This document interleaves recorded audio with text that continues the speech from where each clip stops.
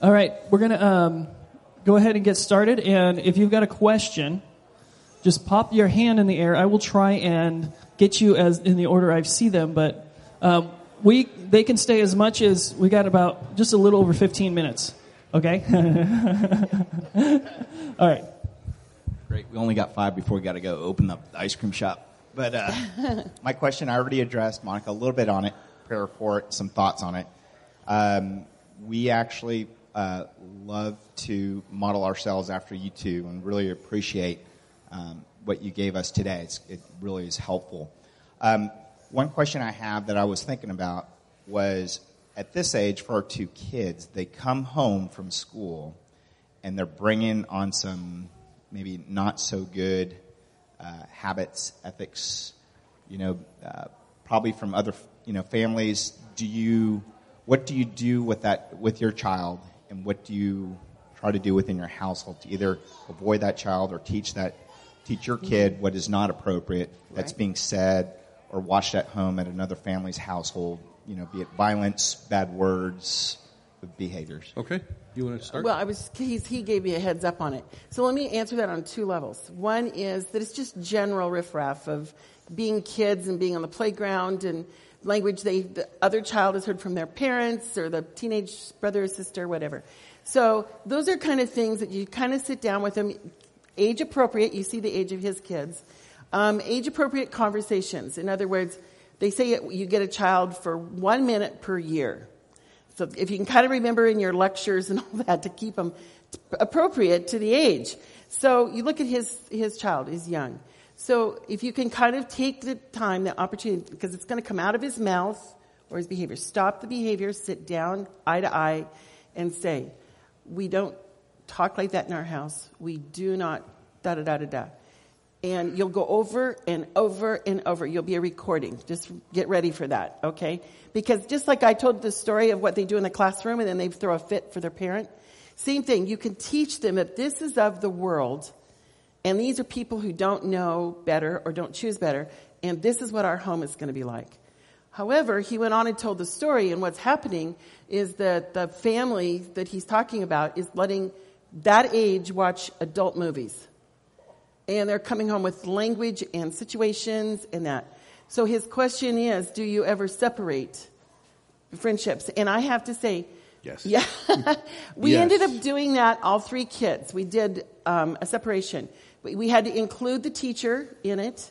We had to tell the teacher why. He asked me, do you go to the parent? Well, as a teacher, we had to say to students and to the parents, can I just ask you if it's normal in your home or here that you do such and such or your child is allowed to speak?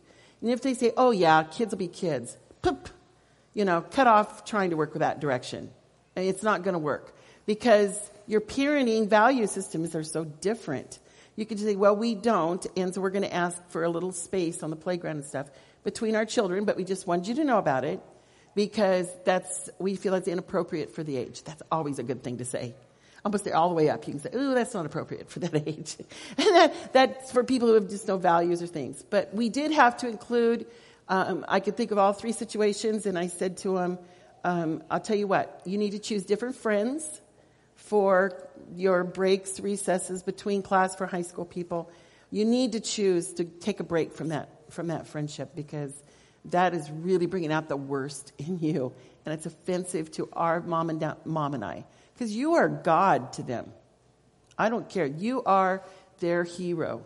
And so if you look like you're looking out for them, kids see that as a security, safety thing. Now, when they get older, you can't always separate them in high school from sitting with, being with. It can almost throw kids into wanting to be with them more. Right. Can I speak into that? Yeah, you speak into that. That would be good.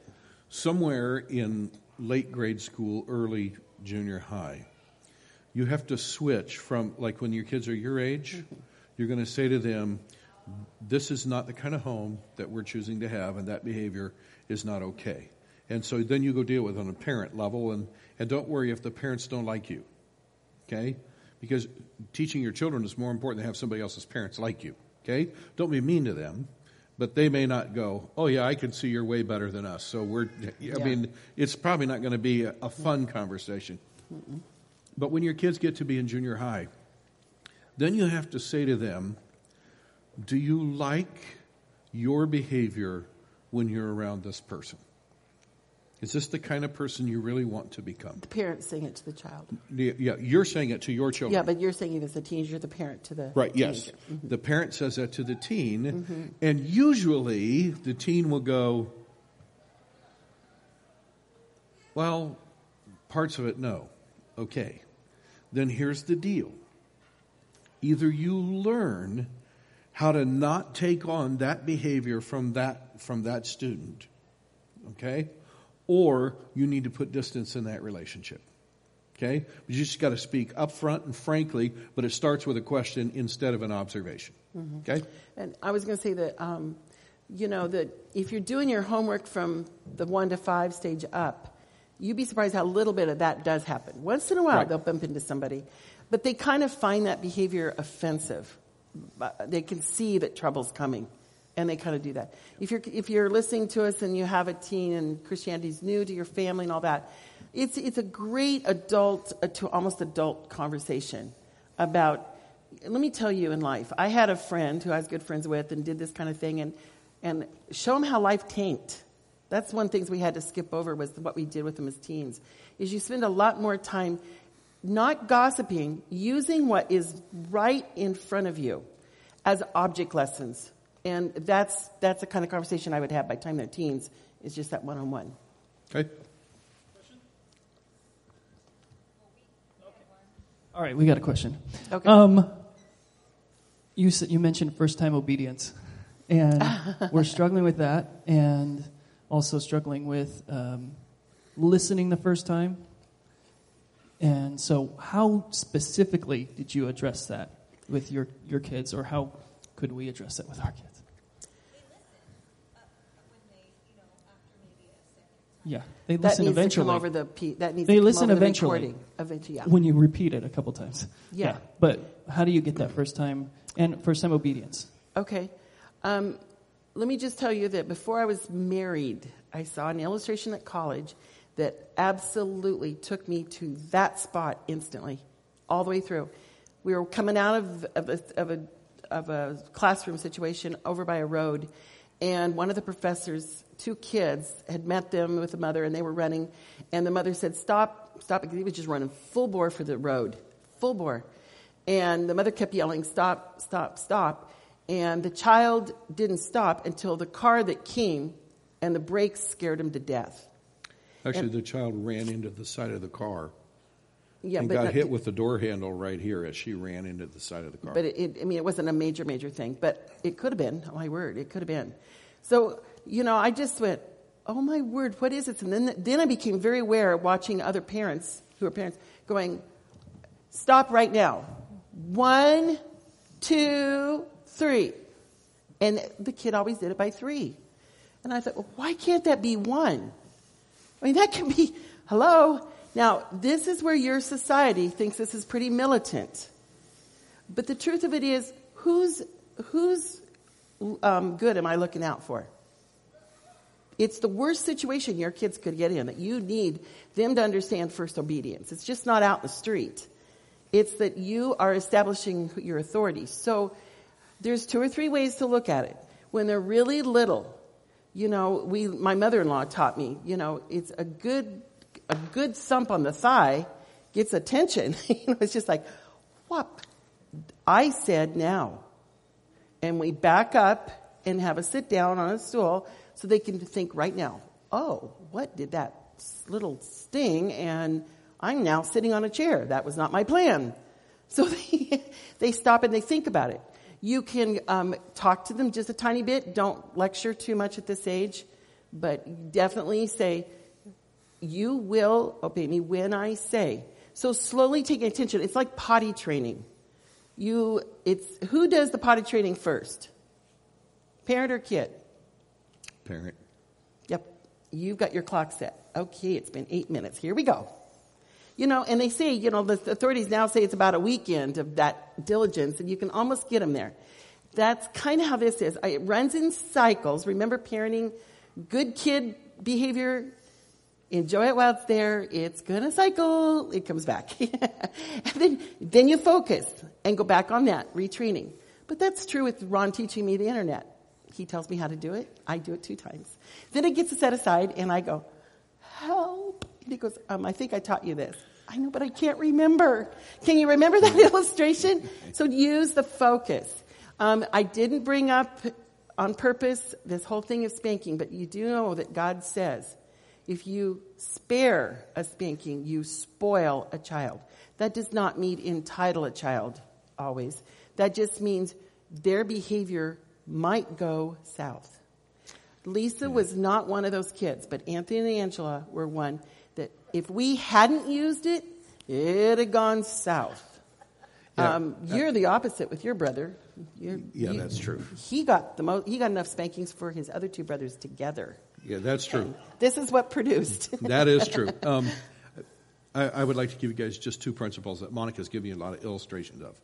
Number 1, if a child is old enough to choose the behavior, you should hold them accountable for it. Mm-hmm. Okay? Correlated along with that, if you can train a child to listen the 3rd time, you can train them to listen the 1st time. Mm-hmm. It's just the consequences that you put on the 3rd time you have to put on the 1st time, which basically means you have to go through 3 days of hell. And if you're willing to go through 3 days of hell, you'll get a childhood of heaven on the other end of that. And the easiest way I can say it to you is never give your child an empty command. Never say to your child, okay, I want you to go over there. And if they don't go over there, there's no consequences. You're just sort of hoping that they will. Don't ever or give you get busy and you don't follow right. Don't ever give a command that you're not willing to back up with full and complete consequences the first time. Yeah. And those are the 3 days of hell, because your children will be used to not having to do that the first time, right?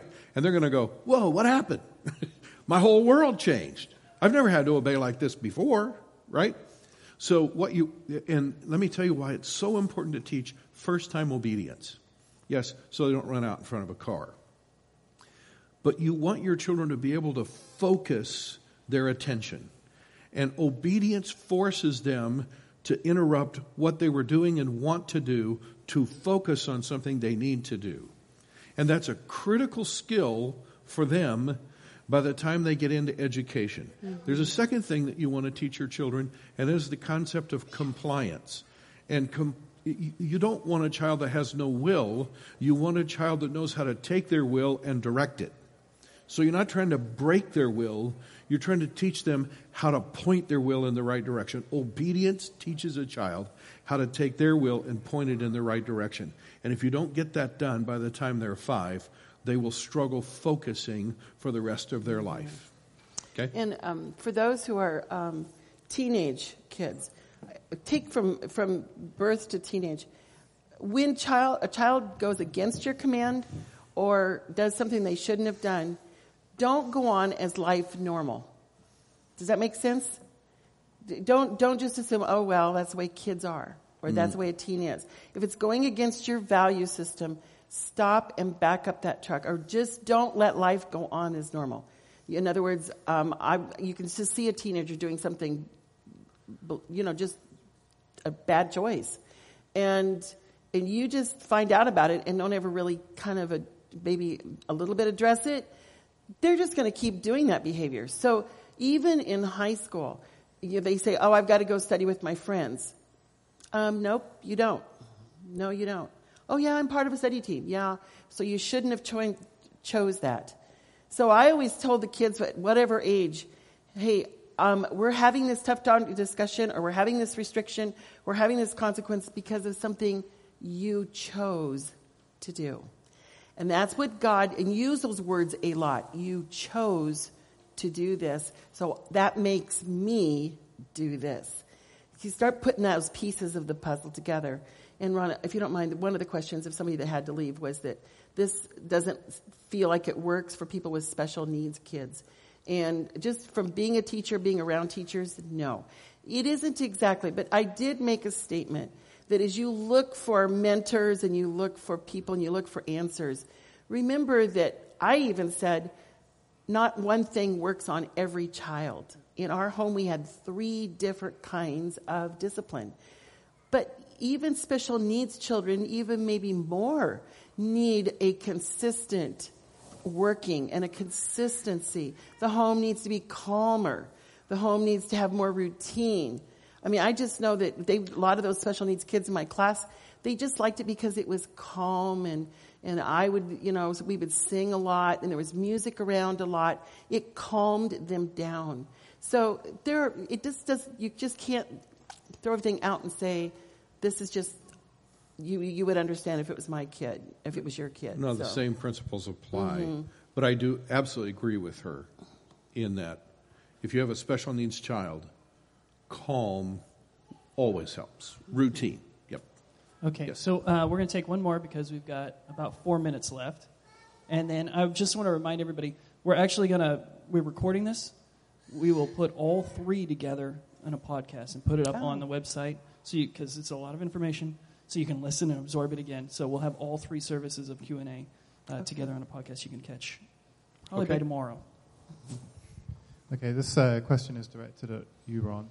Okay. So when you're, especially with young children, so mine are both under the age of 5, when you're asking them to do something or telling them to do something, first of all, do you ever ask them to do something? Do you tell them to do something? And how do you use, as a father, how do you use your voice to get, because, I'm sort of trying to figure Because women it out. see guys as harsher. Yeah. Yeah, especially for those And ages. I'll just give you the background. I came from a pretty fairly harsh, unhealthy home with Sure. a father who was far too capricious. Okay. Big picture. If you're not willing to play with your kids and be physically touching them appropriately, for me, it was down on the floor, laughing with them, tickling them, chasing them around the house, holding them on my lap, doing crazy fun stuff with them, and in some ways being like the 4th child in our house. Which is hard on the wife, Okay? but necessary for what you're asking. And by the way, I do that same thing with my grandkids. What I'm doing is I'm building relationship. I'm building relationship so that when I give them a command, they actually want to please me because I'm their buddy. I'm their friend. Okay? So now there are times when you have to exert some male authority. I can remember when our kids were your kids' age, and I would walk in the house, and I could tell that Monica had been with the kids all day long, and her patience was tested to the very end, and they were pushing her buttons. I can remember walking in the living room and saying, all 3 of you on the couch right now. There was I said no it just 1, 2, 3. I said it just exactly like that, no louder, but I said it with that intensity. All 3 of you on the couch right now. And they knew, oh boy. Okay? And then before I would actually deal with their behavior in terms of what they did that was wrong, I addressed how they were treating Monica. Okay, we could get to, I would say to them, I'm sitting here, I'm watching you do things that your mother does not want you to do, and you're doing it on purpose, and you are irritating her, and that is not going to happen in this house. You will not treat your mother that way. So you said it just like you said to me right now. Just exactly like I'm saying it to you, and you look them right in the eye, because there's an intensity when you look a child in the eye, and if they start looking at us, I said, no, you look at me when I'm talking to you. Because it sort of burns it into their soul. You don't have to yell. You don't have to scream. In fact, it works better if you don't. Okay? And then they know, oh boy, everything has to change now. And then I would go to, now let's talk about what you were doing. Okay? And so that's how I would reinforce what she was doing. But you have to do it in the context of, you're the guy who plays with them, loves on them, tickles with them, does all the fun stuff, so that when you have to exercise that authority, they don't think that the house is going to fall down, and they're not actually afraid for their safety, but they also know this is the end of that road. Does that make sense to you, Andy? As an observer of him doing that, I would say that when the offense was large, he would dismiss the meeting. He would always touch them somehow. If it was not as much, or they were younger, he would hold them. I've seen him even do this with the grandkids. He'll hold them, and there'll be a little soft tickle, not like we're going to chase around the house like was normal. But, there was a little tickle. So that physical contact reestablishes wow, you're still my dad. And if they would start to want to go back into that tickle mode, laugh, fun, because let's get off this bad subject, he would keep it there just a little bit. He'd hold it back. He'd say, let's do that later, but right now let's think about what we talked about. And then they'd split ways. So he wanted to keep that continuity connection there. Would you say? Yeah. That's what observer is it looked at. Yeah. That, by the way, is how you can be a man in your home, which is really, really, really important. There are things. I tell you, my heart goes out to people who are single parents, because I think of the things that Monica added to our home that I never would have thought of. And by the way, I didn't say it this morning, I intended to. When it comes to dealing with preschool children and early elementary age children, I've never met anyone in my life who's better at it than Monica. Whoa. And that's true. Just absolutely unbelievably good. And I can't imagine having to try to do that as a single dad. Let's hope I don't fall off that pedestal, huh? You're up there. You're up there pretty tight. Thank you, guys. Yep. We appreciate it. All right, well, I'll start right here with Ann. I think this feels like Stump Your Pastor. What do you think? All right. Anyway, okay. I just was wondering if you have any observations or thoughts on grandparenting. That's interesting, she asked. Yes. So while you're thinking, I'll talk. How's that? You think of the real answer. I'm used to that role. So you know how he said we all get along in our family and things, been really nice. The kids come back to us. However, the in-laws that you're sharing those grandkids with don't always appreciate. I think you don't appreciate each other sometimes. That one is very different than yours, and we learned that. With our son being in Hawaii, we just never see those kids. I mean, if we get to see them once a year, we're thrilled. We think that's a special year. So you know what? The way we treat those grandkids is really different than how we work with Eris and Lisa's kids, who we live across the driveway from, because we get to see all those stages and we get to talk to them about what their goals are for their children and how they're working them. So we want to support them in community. But I do know personally, since I'm more the talker, and I really, when they ask you, what do you do that feeds you? Being with those 3 children across the driveway is feeding to me. It feels myself like petting a cat for me. I just love it. So, it's really different, between people and kids, but I really realized, be careful of what you say and where you intercept, and even have a conversation with the parents. How much do you want me to play in that role? That's what I have to do with my Hawaiian, with Anthony and Sienna. How much do you want us involved? We usually wait till they ask us, and then when we've had the last 2 times we've been responsible for the whole week for them. So we've just gone back to a little like classroom, gentle nudging, no huge instruction, more instruction by talking about something, and putting it in the conversation. With them, if we know the children are doing something that their parents are really trying, and we're an extra set of support, then we go forward on that. And I would say our role as grandparents is to find out what those values are that our children have chosen for their children, and rather than impose our 5 on them, to find out what's important to them and how they want to work with their children, and then we bring how we work with their children in line with how they're working with their children. Because the last thing you want to do as grandparents is say, I know your parents do it this way, but at Grandma's house you get to do this. We have... That's just wrong. I'm sure we violate a little bit, but no. Well, little but dessert that's just wrong. No, our job is to reinforce what they're doing. Okay. Mm-hmm. Now, another thing that we had to clear up, because we have 3 grandkids that live right across the driveway from us, is what do you do with a grandchild who is talking back to you as their grandparent, but their parent is here. And it took us a while to get on the same page because I was thinking, this is your child is speaking disrespectfully to me, you should be correcting your child. They were thinking, the child is speaking disrespectfully to you, you should be correcting the child. And so we just sat down and just had a little talk about that and said, okay, what makes the most sense? And we said, okay, if you're present and you're their parent, you need to step in and take control because the child really is underneath your jurisdiction. If you're gone and they speak disrespectfully to me, yeah, we'll take care of that. So you just work through little things like that. Does that answer it, Ian?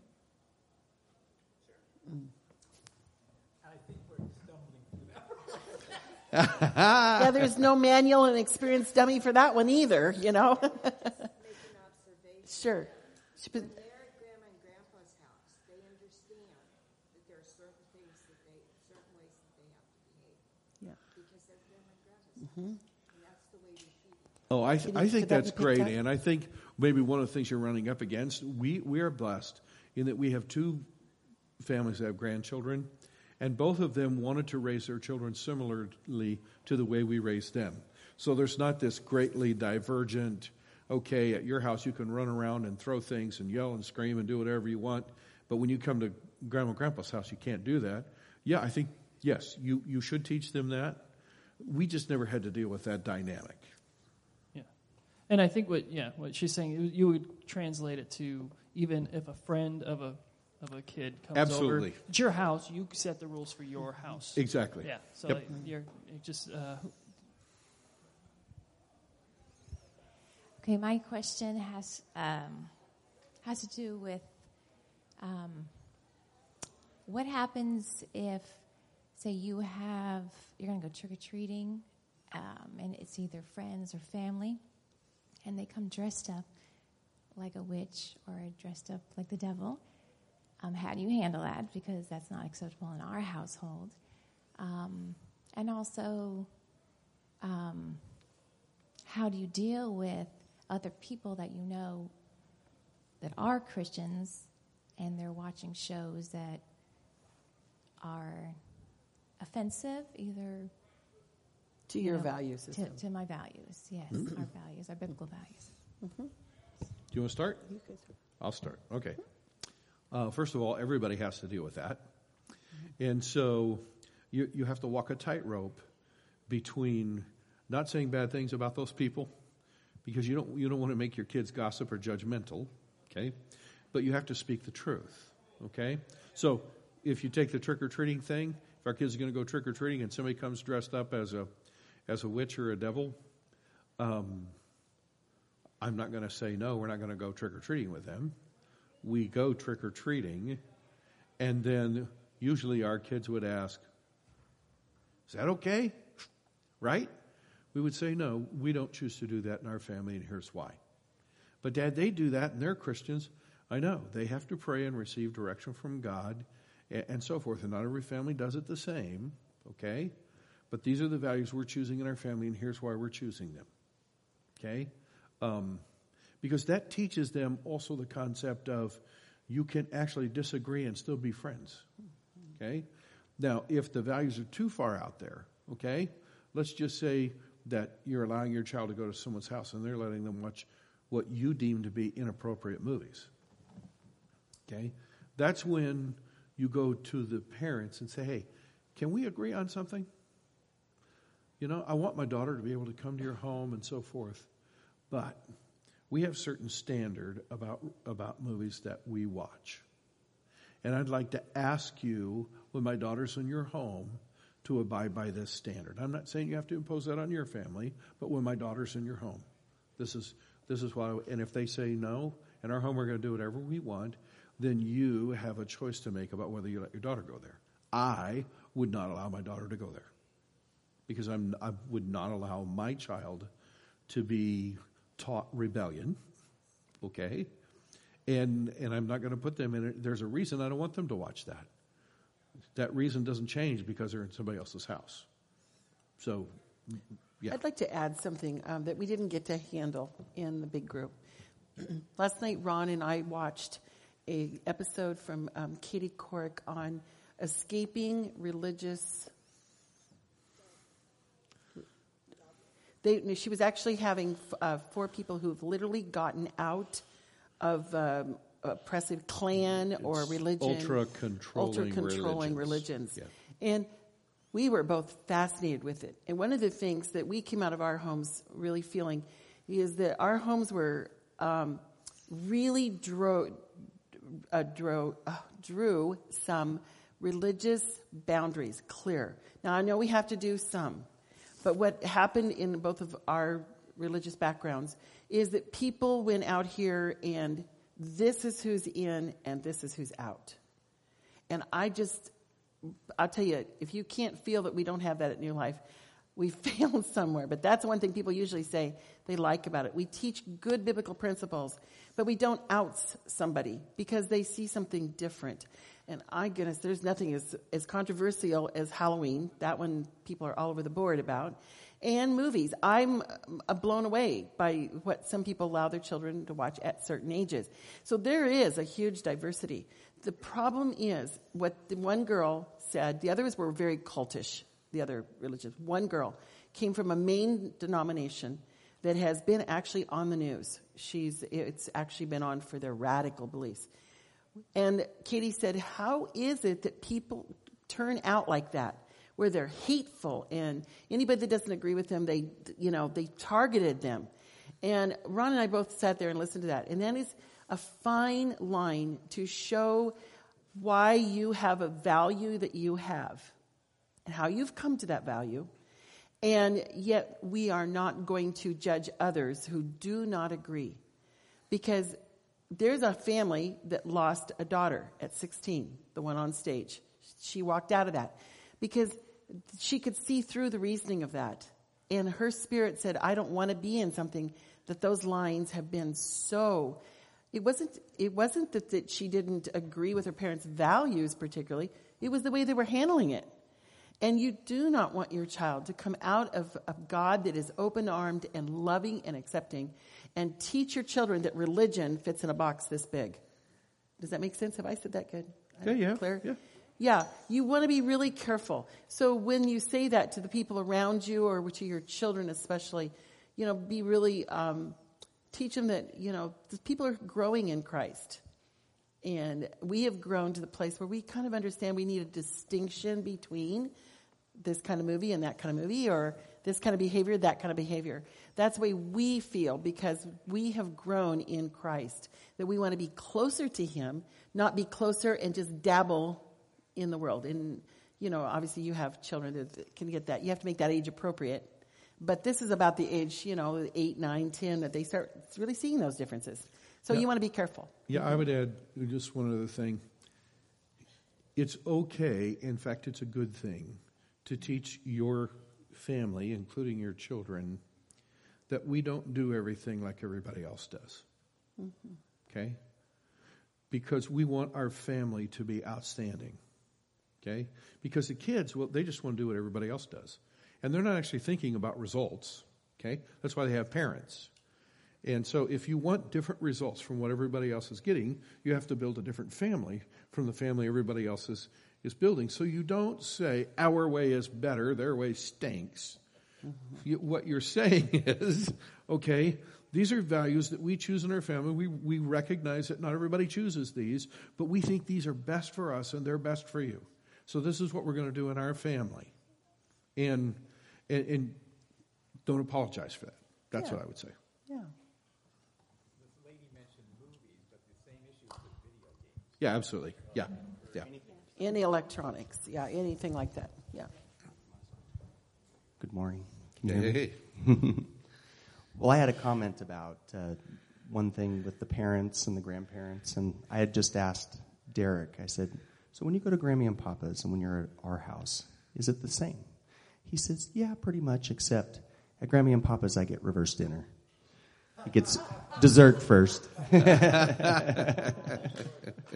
So, and that's okay. Yeah, that's that is encouraging. okay. Yeah. So my question is, if you're in a relationship with your wife and you have a child, and one of you is big on grace and the other is big on accountability, and you're working together to try to come up with a balance. For Lenore and I, we often see that when one does that, we offer more of what we feel our child is missing, and because that's how God wired us, and conversely the other way around. So as we work through that together as parents, we've tried to step aside together and talk through that, and that hasn't been working. So can you speak into that a little bit? I want to draw a chart. Okay.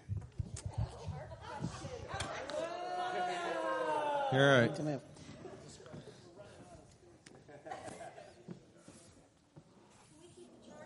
Yeah, sure. Okay.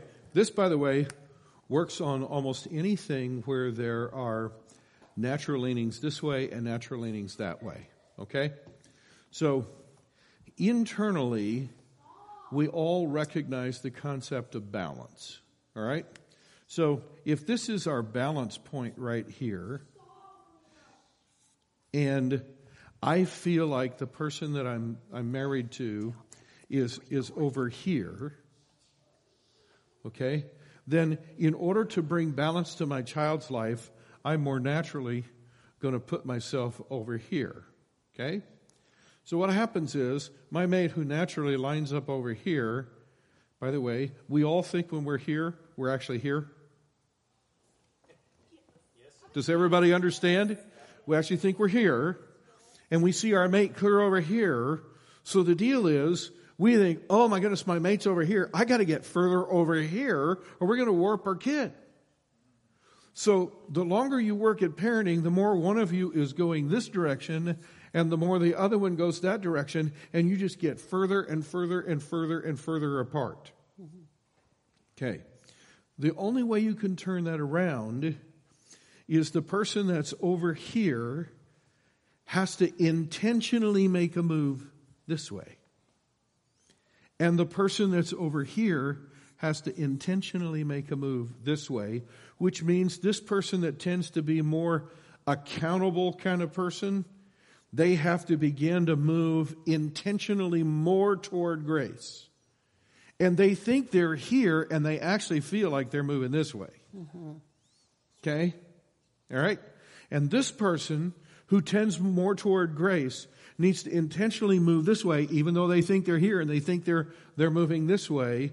And as the two of you will work at that, which means that, in our case, which one do you think Monica and I tended to be like? So you think I was a grace and she was accountability? Of course, right? Of course. Okay? So what that meant was I had to move more toward accountability, and Monica had to move more toward grace. And when we worked at that, we actually parented very similarly, even though our personalities are worlds apart. Okay? But until we came to that conclusion, the more lenient I would be, the more Monica would be, somebody has to ride herd on this gang, right? Right? And the more she rode herd on the gang, the more I would go, we're going to warp our kids. Somebody has to be the voice of kindness and grace and so forth. And so, there were times when we were going in opposite directions, but by God's grace, we would sit down and discuss that and realize, okay, no, I need to step up and take and hold the kids much more accountable. And if I would do that, then Monica could relax and she could move more toward grace. Somebody has to take the first step. And I can tell you, most often, it has to be the person who tends toward grace has to begin to step up to the plate and make a move toward accountability. I think that's because it's you. Because I would have said the opposite. Okay. I would have said the opposite. Because the accountable person is more the dogmatic, this needs to have a pattern and this needs to be done just this way. Which I think what happens to couples, and by the way, guys, this is not unique. You remember opposites attract? That's why you end up getting married to somebody that's opposite. So you kind of have to remind each other. That's the reason we like each other, is because we do balance out each other. It's the child in the middle, or the money in the middle, or whatever that makes that, come to a head.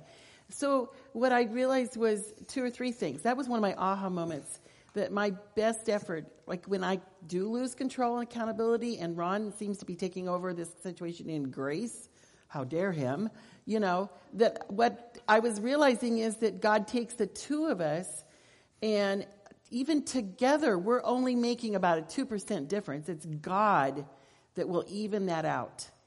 I just had to be careful I wasn't damaging the kids. Now, and that can happen on Grace or. You know that, right? You guys, it can happen. Either one can really damage a child. So I realized, what we're doing? We're so busy focusing on how the other person's doing parenting, we've lost track of the child. So I thought, wow, since I am more of the, disciplinarian, listen, you need to just get in line and we won't have these situations. And Ron's more the process person. And that's why we said at 12, I don't know if we did this hour, but the first hour we said, by 12, kids really need their dads to step in, and we need to step back a little bit. Because God just gives men and that whole male brain a whole different approach. And we are made, that's why God gives women more words per day, because we are nurturing, working. And so as they get older, we need to back off as women and let the men do it. But then for me, it was, pull back on the being dogmatic. So, or pull toward you. So either way you want to look at it, I think it's really important that you come to that. And that's why it's good for both to be on the same, we got to be with God on this. You got to. Yeah. The second half of that? Yes. There's some other hands here. How do we get together to strategize and get on? We did that never in front of the kids. We always did that apart from the children. And no matter if I thought Monica was being too dogmatic with the kids, whatever she had said to them, I backed up in that moment of time. So you show unity. That's right. And even if she thought I was being too gracious to the kids, that was fine. We could discuss that later and would discuss it later. And one of the things that we came to understand, there was another dynamic with us. Monica has a quicker trigger than I do. So when you take a dogmatic person and you give them a quick trigger, and you take a gracious person and you give them a slower trigger, she would say, I need you to step in. And I was saying, if you just back off a little bit, I was getting ready to, but bang, and then you've already done it. There's nothing left for me to do except try to pick up the pieces, right? And so, we had to talk about, now there were several notable exceptions, and one is, when the kids were smaller, and I could tell they had pushed Monica's buttons, and they were pushing her. And I would walk in the door from work, and I could, in 10 seconds realize, oh boy, we've got mutiny on the bounty here, right? And Monica's pushed to her limits. I never raised my voice at my kids, but there's a way to speak to your child with intensity, and they know that you mean what you say. And so when I would understand that was the case, I would walk into the room where the kids were, and I would say, okay, all 3 of you on the couch right now. Whatever they were doing, it quit right then. And they got on the couch, and they knew they had crossed the line they were about ready to be held accountable for. But before I would deal with what it was they had actually done, the first thing I would deal with is, I have watched what you have done to your mother, and that's not okay. And I will not allow you to do that in our home. And then I would sow the value of treasuring their mother, and then I would go to work on whatever their behavior was. But that's where Monica needed me to come in and be that, even though I was usually the gracious guy. Now, I also have to tell you that if you don't laugh at your kids, play with your kids, tickle with your kids, run around, when our kids were little, I was sort of like the 4th kid in the house, right? I played... right. Always tough on the moms. Yeah, that's right. But I would run around and play with the kids, and we'd slide down the stairs, and we'd do all this kind of stuff. And I purposely put myself in great physical contact with them. I'd hold them on my lap. We'd do crazy stuff. I was doing all of that stuff so that they would feel fully comfortable with me and know that I was on their side. Okay? Because when I had to look at them and say, on the couch right now, they weren't wondering if all hell was going to break loose. They knew, okay, this is my dad who loves me and loves to be with me, but I've done something that is disappointing to him. We kind of answered this the first time. There's all different questions on the other one. So rather than spend time on that, I just want to say to you that God knew when you got married that you had an opposite situation there. He already knows you're going to have this child. And God still accepts each one of us as we are. So there needs to be a little bit of discipline and a little bit of grace, okay, in every child's life. And so they break. It's more important that you agree on values. It's more important that you both have the common no, that child should not sass us, or that child should come on that first command, In other words, it's time to go brush your teeth and get ready for bed. Whether that was said in grace and there's a little bit too much ease for the other parent, it's just important that, no, that's exactly right. So I will back up with. And the graceful person, I know Ron would often say, what your mother said is true. And then he would say it in a way that had that little more graceful feel to it. So you're looking, and you really are a unity. Mm-hmm. And that's the most important thing, is that you agree on that. Yep. Other questions?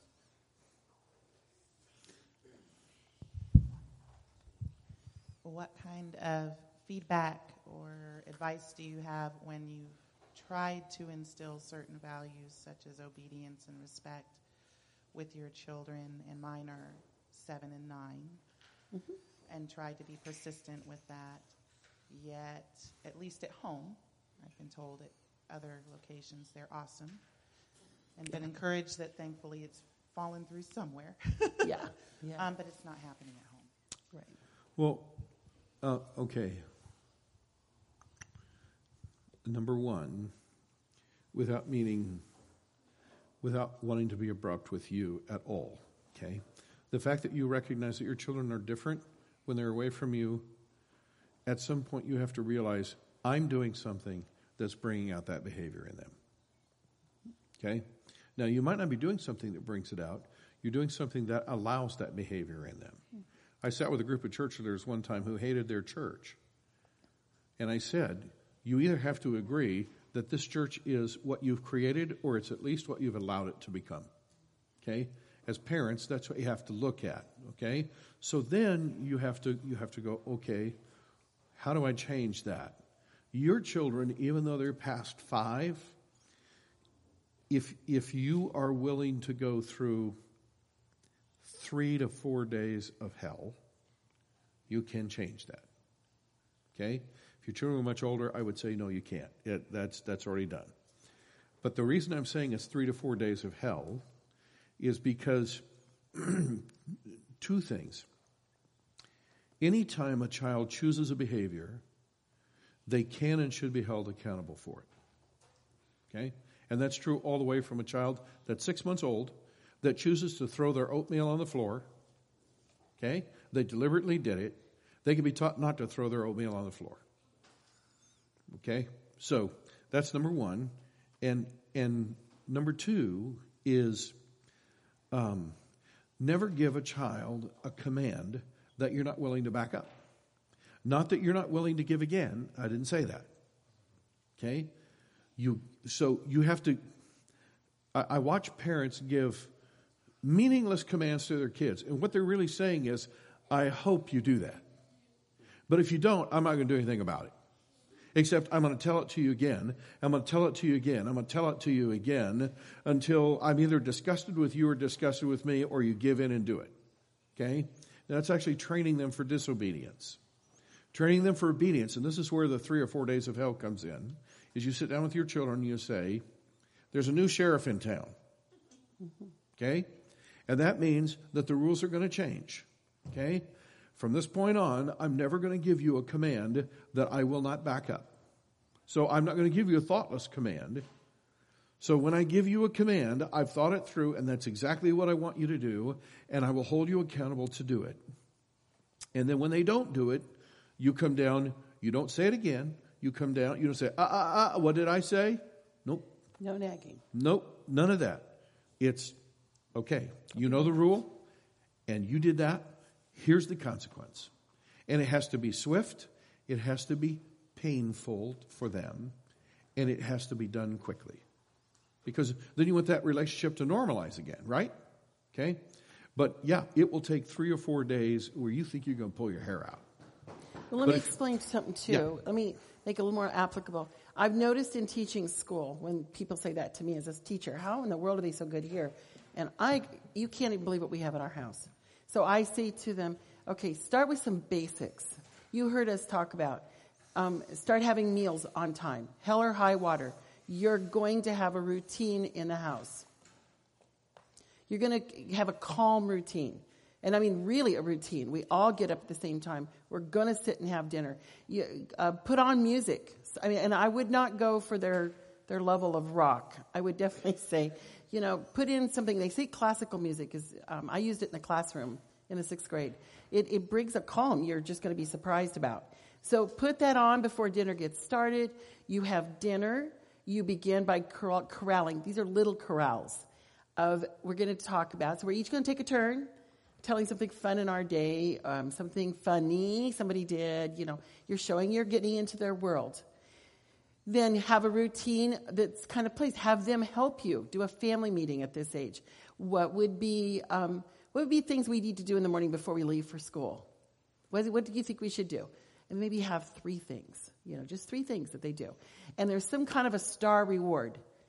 And it says, all right, you did it this one. So whoever gets to 7, you're going to have some, and it doesn't have to cost a lot of money, but save all of your treats, movies, TV, everything for reward. That takes away the negative. You did this and da. Sometimes you have to be negative. But what you're going to do is get them reversed. And then you constantly say to them, a team, we are doing good. It's cool. I did all mine, and you're right up there on the chart. I did mine. They did. Oh, look. Okay, we're only short 1. We can do this, you guys. We can have 7 days. And then I've got a surprise for you. And, depending on how hard they worked, make it the bigger surprise. But when you take away and reduce their world into simplistic, that the homework is done at the same time, in the same place. I know that seems redundant, but parents don't realize how calm that makes your home. So much. You have classical music going softly in the background. You just got to bring their wild world in and make it soft and be part of that process. Not, I'm okay, but you're not. Let's get this fixed. Just put yourself down in it. We're a team. It creates that family values. Does that make sense? Yeah, and try to reverse it into a reward kind of thing at this age, that they want to be on your team and they like home, and now, wow, our mom's kind of fun, When it's all negativity. It is sad, very, very sad. It's important, but I do feel like it's more taking away. Yeah, I'm just for recording, she's saying that she hates the negative Yeah. and the positive. And I will tell this for everybody that's listening on the podcast. We addressed special needs kids, but I think we need to also address single parent.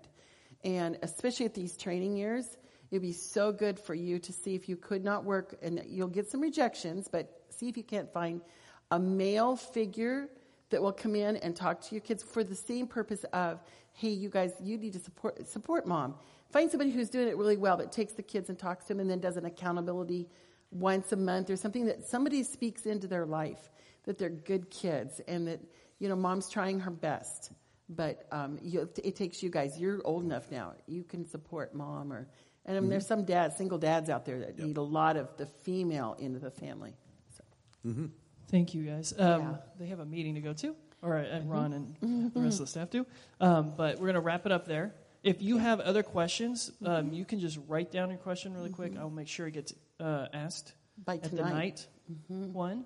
But, and we'll put this up on the podcast tonight, and should be there by tomorrow. All right? And I encourage you to listen to the both of those, because they all have different questions. We'll combine them all into one. It was interesting. So, there's a lot of, you'll get a lot of information, and it'll be good to listen to a few times. Thanks. Thank you. No, I mentioned in the lobby that it was very new to me here about not putting kids on restriction, prolonging discipline. Can you give an example of something that happened and then how you dealt with it within the, very quick time frame? Sure. He's asking for a story. Hello, testing.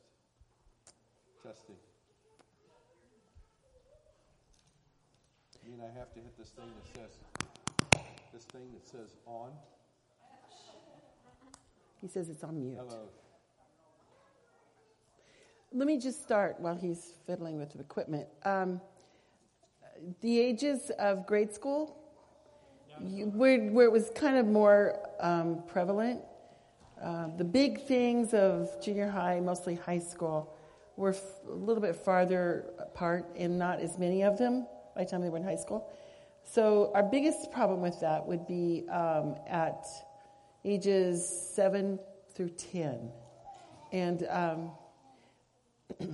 I'm a big proponent of having the discussion about what happened and leaving them with either, I'm going to give some more thought to what the consequences of this is going to be. Especially if it wasn't something that you'd already set a consequence. There's some things in families you just need to say, if you do this, this is what will happen. So a behavior slip from school was a very light supper and straight to bed. Because to me, sometimes kids' behaviors are just, they're exhausted and this stuff is too chaotic in our family kind of thing. So, I would just say that was in like an instant, And often it ended up with a spanking if it was a really bad offense at school. But I am also just a big proponent of telling them I would think about it and come back to them. That time while they're waiting for you to decide what you're going to do for a consequence is so painful for them because they're just waiting for the foot to drop, come down. And the other thing that I've done and tons of families do is they'll say, what do you think the punishment should be? And crazy, they come down harder on them than you would. Almost always. They'll say, well, yeah, So I just think you should not be so predictable as a parent. Very consistent. Something will happen. But you want them to stop and think about it. So either they could help you choose something, or you're going to tell them later. And that might mean that we were going to go get ice cream as family, but you know what? I don't think we're going to because, you this is what you did. And you're referring back to it and then let it go. What age are you talking about?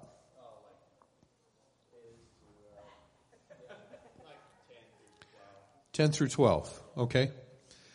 Usually what works on that is if there's a special privilege that you have for them, you say, I'm sorry, you forfeited that special privilege. Because those are things that we give out when you behave as you know you should.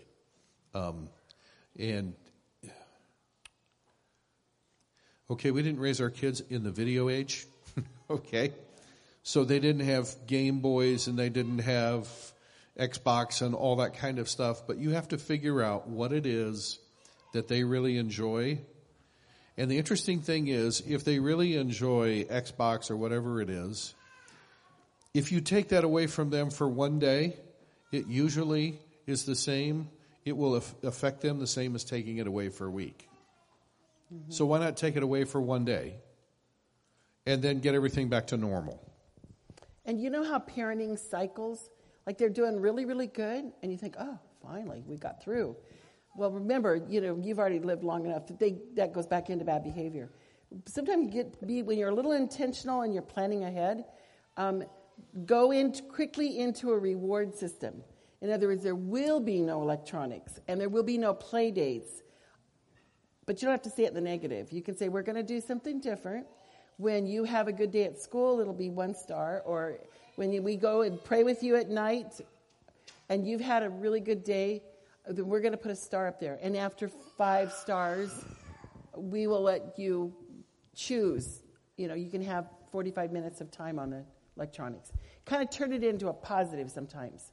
You can use tickets, you can use stars, you can have their own little jar, and they really kind of get a satisfaction that, oh, hey, I could do this. I have 3 more to go.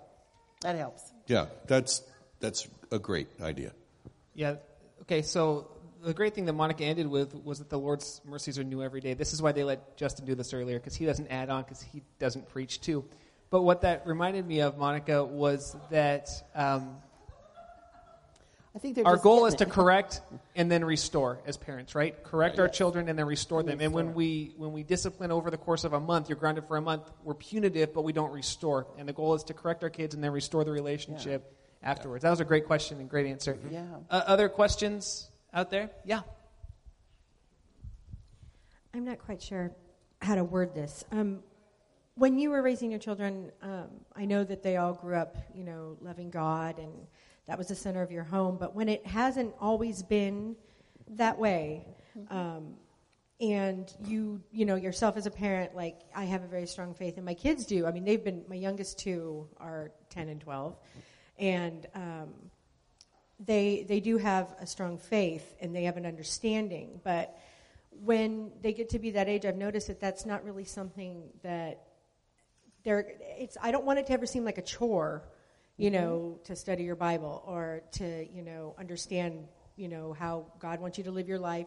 That's what you go by. And they kind of get to that place where they're like, oh, okay, God so loved the world. And, they're rattling off things just out of, memorization or something. Yeah, memorization. And it seems like, I want them to have that fire in them. You're feeling they're going farther away. Right. And I want to be a better example for them. And I'm not quite sure, okay, well, if they see me doing this, they're not at that age anymore where that's going to really, they're going to say, oh, good, Mom's busy. I'm going to go do this. You know what I mean? It's not, I don't want it to seem like a chore or something that, they'd rather do vibrant, this. Right, active, and relevant to their lives. And it's really hard for me to find a great balance because I don't want them to resent, God or the Christian faith, because I want it to be something that they also choose. No, we get you. Yeah, there's first? What I'm hearing you say is you want it to be a want to for them, not a have to. Mm-hmm. Okay. One of the biggest ways that you can make it a want to for them is you have to help them connect the dots between what God wants to do in their life and how that can make their life better. Okay. With all 3 of our children, at different times when they were struggling with some issue, whether it could be anything from being kind to their siblings or not doing well in math at whatever age or whatever, we said, okay, we're going to pray about that. And then we would say, okay, if this is a really big problem, here's what we're going to do.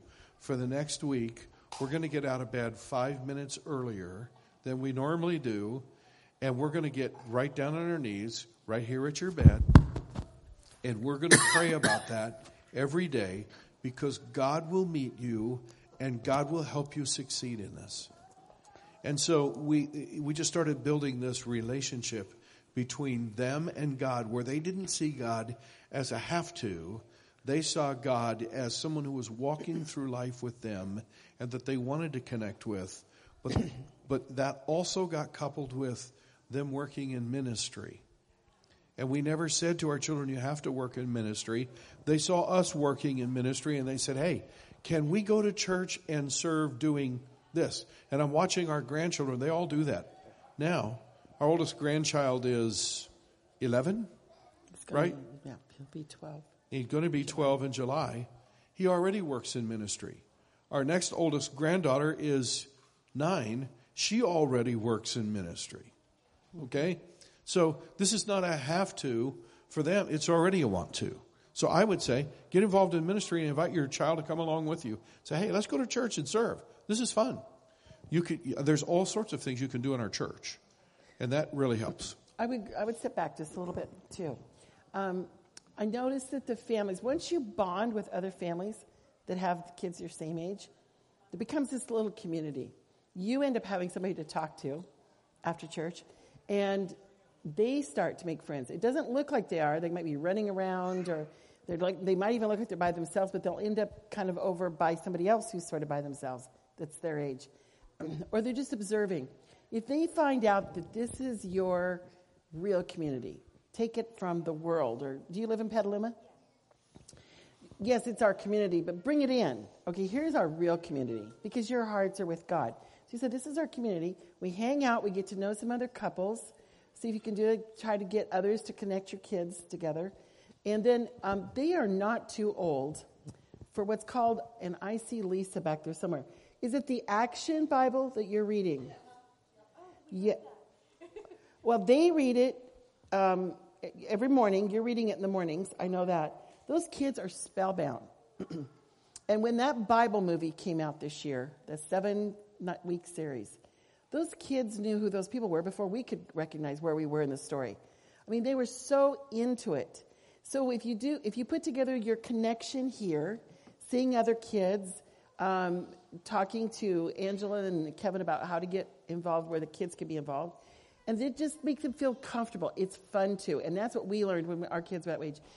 They loved if they said, "Yeah, we just start visiting and keep visiting and keep visiting," and they had that like an hour to play with the kids and just talk to them and hang out. You can't believe how that excites them. That becomes the in place to be. And especially when we do get our family life pastor, you'll really want them to be connected there, because then it's just going to happen instant. I promise you, it will. So pray hard for that pastor. Yeah, great question. Yeah, absolutely. Absolutely. You're welcome. Yep, in the back.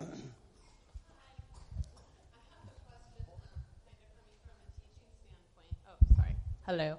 I have a question coming from a teaching standpoint, because I teach junior hires, and so sometimes I'm giving advice to families. Mm-hmm. And you're talking about those junior high years being the coaching years. Yeah. Part of that, is that right? Yes. Okay, so I just wanted to know, oftentimes I'm talking to parents about giving their kids more boundaries and about those privileges and responsibilities. And if you demonstrate responsibility, then you can have certain privileges and giving and taking away, and kind of knowing what their favorite thing is, and that's available if X, Y, and Z gets done. But I think I wanted you to elaborate a little bit more about the coaching, because it almost sounded like you don't have that kind of control, or I don't know if I'm making my question clear. You know what she's doing? Yeah, you're making a lot of sense. And that really varies depending upon, some kids at 12 are already starting to mature, and some kids at 12 are still have baby fat and still, okay? So you have to sort of time it based upon when they start to mature. But prior to that, no, you can't slip into the coaching role when your child is clearly not ready to exercise that kind of control in their own life. Okay? So, yeah, for the sake of the chart, we put 12 up there. But for some kids, you can't slip into that role until they're 14 or 15. For other kids, you have to slip into it at that age. Is that making sense to you? Yeah, okay. Yeah, I think a lot of parents, that's when, how Ron said, they wake up and go, oh my word, things are out of control. And they don't have the one teacher that they're used to working with.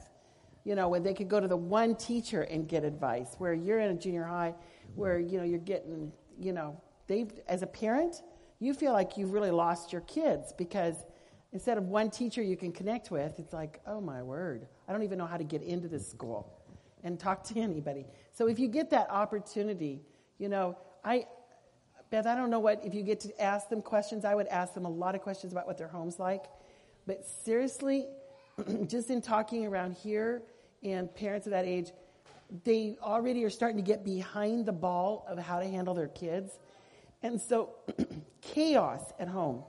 And if you can get them to understand that those are development years. Those are huge growing years.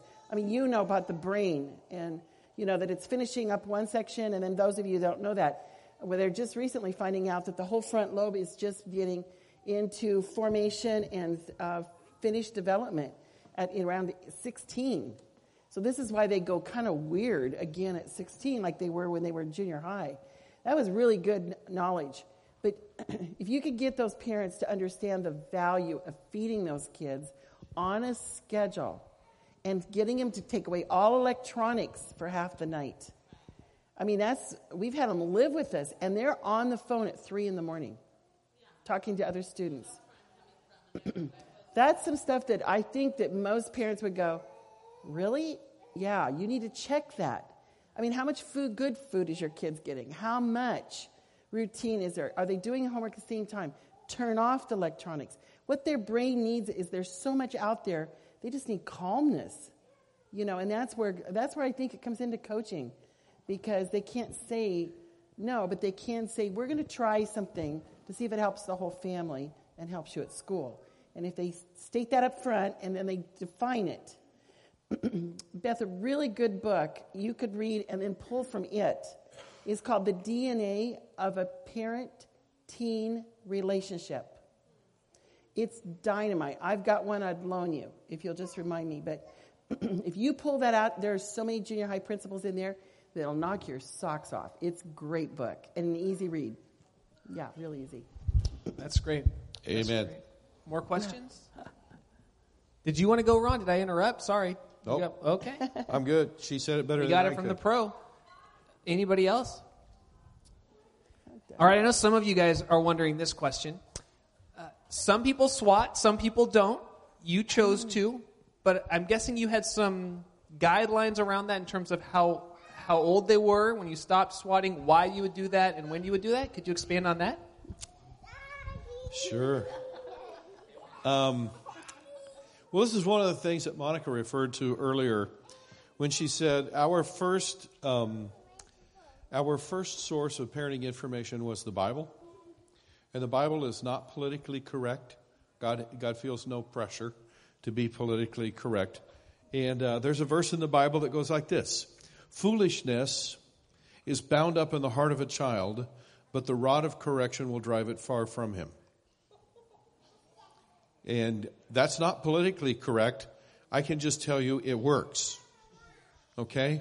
Now you have to use judgment when, where, and how you do that. Don't go to Safeway and spank your kids. Okay? Or you're going to get to know Child Protective Services really well. Really well. Okay? So you have to find a way to do this in the privacy of your home. But we had certain rules and guidelines about that. First of all, if your child is approaching the teenage years, forget that. Okay? The window is passed. You're done. That's not going to work. Okay? Only works with very small children, and you should have done the vast majority of your spanking of children. You should have it done long before they go to school. Okay? But it works really, really well with young children if it's administered correctly. Never in anger. And there's explanation. There's love. But in order for it to work, it actually has to hurt. Okay? I watch parents swat at their kids. There's no explanation. They're actually mad at the child. And that's terrible. Okay? If that's how you're going to do it, don't do it at all. Yeah, it actually does more damage. Okay? So when we spanked our children, it was usually, you go to your room, I will be there in a minute. And we saved it for the greater offenses. Yeah. For us, one of the greater offenses was lying. We kind of saved it for that because it's hard to get the habit of lying stopped in a child. So we kind of saved our toughest ones for those. There were a few others, but others, we tried to find other. Yeah, we tried to make it that it was only the bigger offenses, but I can tell you this. Monica and I, behind the scenes, would call spankings attitude adjustments. It was amazing. A child would be unhappy, and they're picking at this, and they're picking at that, and they're grumping at this, and they're, and they're not doing anything really, really bad. They're just a mess, right? They're not happy. No one's happy. And then they will do something that's over the line. And you say, okay, you go to your bedroom. I'll be in there in a minute. Now, the reason we would send them to their bedroom was for a couple of reasons. First of all, we wanted them to think about what they had done. Okay? The second reason was we had to make sure that whatever frustration we had at that point, we dealt with our frustration first. So there was no anger, There was no frustration. And when we went to the bedroom, it was all about correcting their behavior and siding with them against the behavior they were choosing. We were not on them about their behavior. We were partnering with them to make good choices in life. And when you make that kind of choice, then you don't leave me any choice but to discipline you for that. So do you understand why you're going to get a spanking? Yeah, okay, why is it? And they would tell me, okay.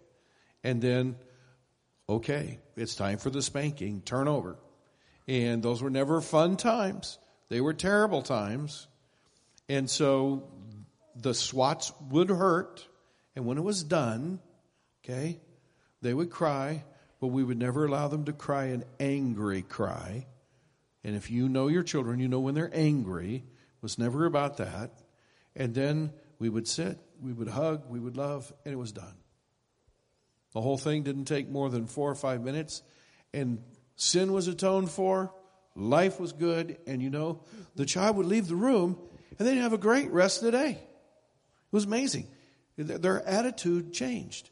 And I remember so many times Monica and I would look at each other and go, what do parents do that don't spank? There's no end to that. It's just a mess. So that's how we did it. Yeah, I got a lot of spankings when I was little. Knowing my personality, I'm sure I bucked the system every chance I got. But you know what? I don't remember my spankings in anger. That helped me decide that there were times that I needed to use that for my children. Ron's mother told me, I think even before I married him, or some classes, I took parenting classes from her. And then later, after I ended up marrying in the family, she told me that he got more spankings than the two brothers put together. So I've always said to people, if Pastor Ron needed that many spankings, you can take it that, we have to do some. Because, if there's a willfulness, where are you going to take care of that? When they're 12? Those of you who've had 12-year-olds know, whoa, nope, won't be then. Is it going to be 15? When are you going to break that? If you do your homework on 1 through 5, you honestly hardly need to. It's awesome. I got most of my spankings before I went to school. Yeah. Yeah, but I got plenty. Yes.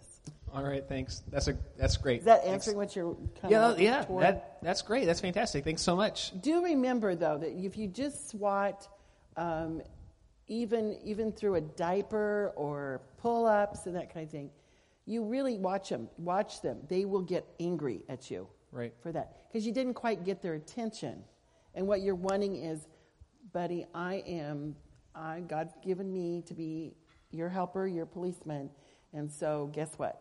And for those of you who have older kids, I've told people for years, be sure that you get into place the fact that the reason they're in trouble is they chose a wrong behavior. Don't come out as the bad guy. It wasn't you. It was something they chose to do that's gotten them in trouble.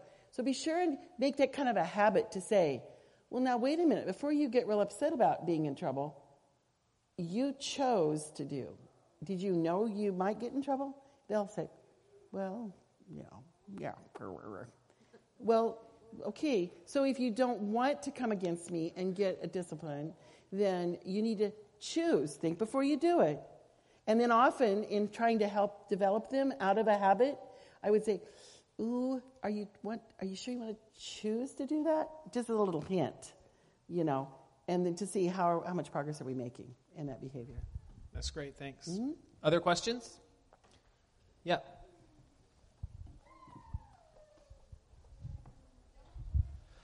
So we're in the 1 to 5 range, 3 times over.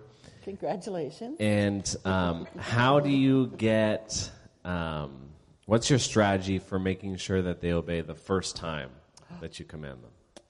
Well, we're not sure we're going to say the right thing. If you listen to the podcast, it's in the first service.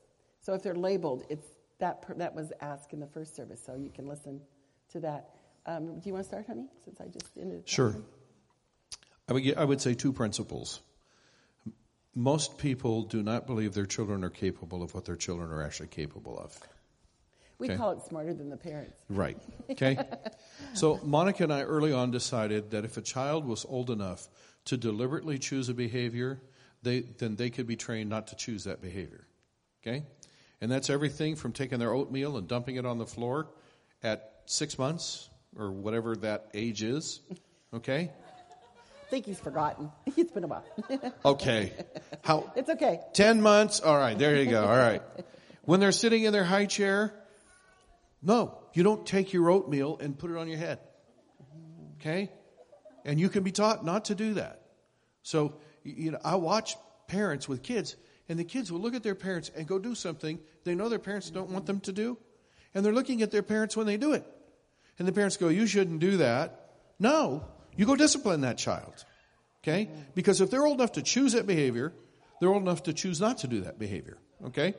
So, most parents are very capable of training their children to third and fourth time obedience. If I tell you, and then I tell you again, and then I tell you again, and then I get really upset and you go do it, well, the deal is, if you can train your children to fourth time obedience, you can train them to first time.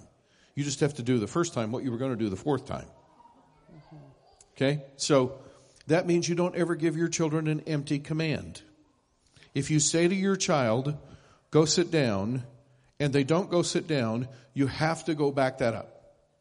And you don't back it up by telling them again and again. You go back it up by some form of discipline that teaches them, the first time I say that to you, you do that. Does that make sense to you? Yeah. Kind of. Now, it's hard, but all children can be taught first time obedience. Mm-hmm.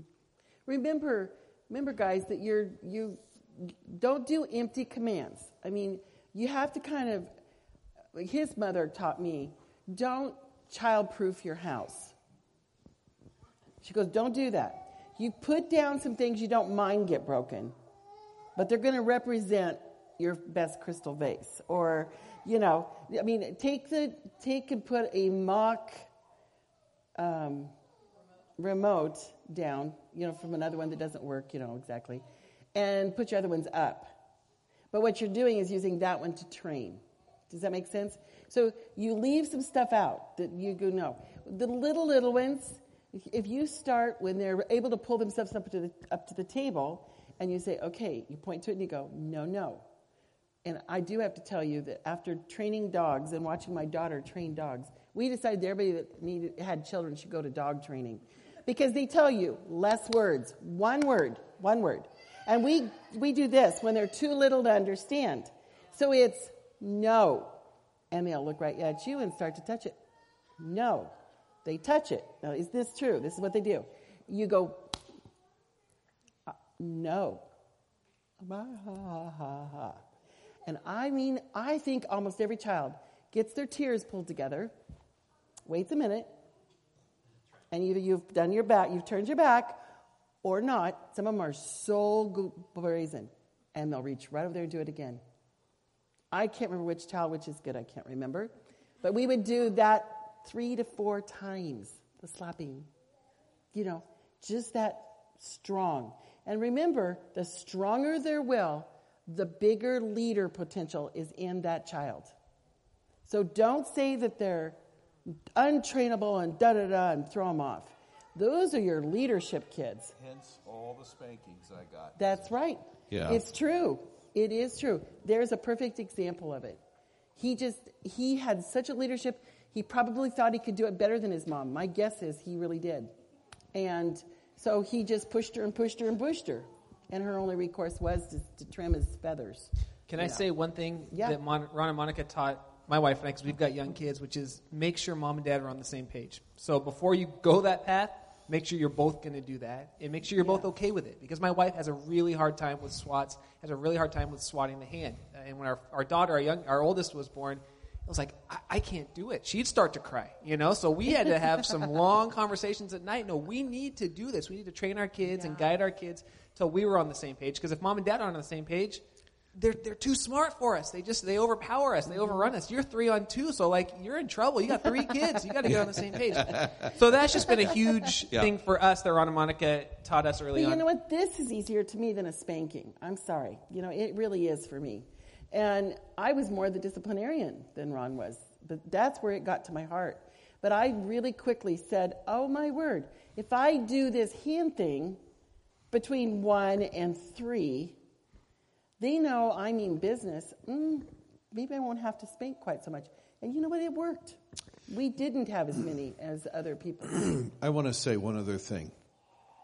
Your voice, if you use it correctly, is a very powerful tool. Mm-hmm. And if you yell at your children, they will never hear what you say. Yeah. They will only hear one message: my parents are angry at me. Mm-hmm. That's all they'll hear. So anything you say will never register with them. Okay? But you have some authority in your voice. In even the moms. I know you're talking to him. But even the moms, okay? Mm-hmm. I can guarantee you, the average parent whose kid is out of control and they can't get him to do first-time obedience, I'll guarantee you if they came to our home and they lived in our home less than one day, they would be first-time obeyers. I can tell you that. Mm-hmm. We've done it so many different times. Mm-hmm. You know why? Because when they come in our home and they do something they're not supposed to do, I'll just take them, I'll turn their little face right toward me, and I will say, we don't do that here. Do you understand? And it's over. And you know, I'm a kindergarten... And they know I mean it, okay? It's all done. Yeah, I'm a kindergarten teacher. You can't touch kids, and you can't yell at kids. So you had to find a way to get through to those kids. And it was truly all in voice and direct. You get softer, you get firmer, and you look them in the eye. And it's amazing how far that goes. Yeah. Thank you for remembering that. That's great. Other questions? And by the way, this is an open Q&A time, so feel free to stay until we close it down. But if you have to run, that's okay too. You're not going to hurt anybody's feelings. But do we have other questions from folks? We're done. Good enough, because we said everything we know anyway. All right, fantastic. I was going to say, as I listen to Ron and Monica, I'm thinking like they are the Caesar Milan of parenting. This is incredible. You go to their house for one day and their kid just turns around. So my kids will be coming over tomorrow. They're going to spend the day, and we can just do a sign-up sheet. You can send your kids over for the next month or so. Hey, thank you. You know what will happen when they go home? No. They will revert to us. Because fantastic. What works with you, they would find that wouldn't work with us. That's right. Lowest common denominator. They go with what works, right? They do. That's it. Yeah. Right there. Yeah. Ron, yeah, my wife and I will go to Ron and Monica's house, and we will be trained. Hey, thanks you guys for taking your time. Really appreciate it. Thanks, everybody. Have a great night. You are welcome. Yes.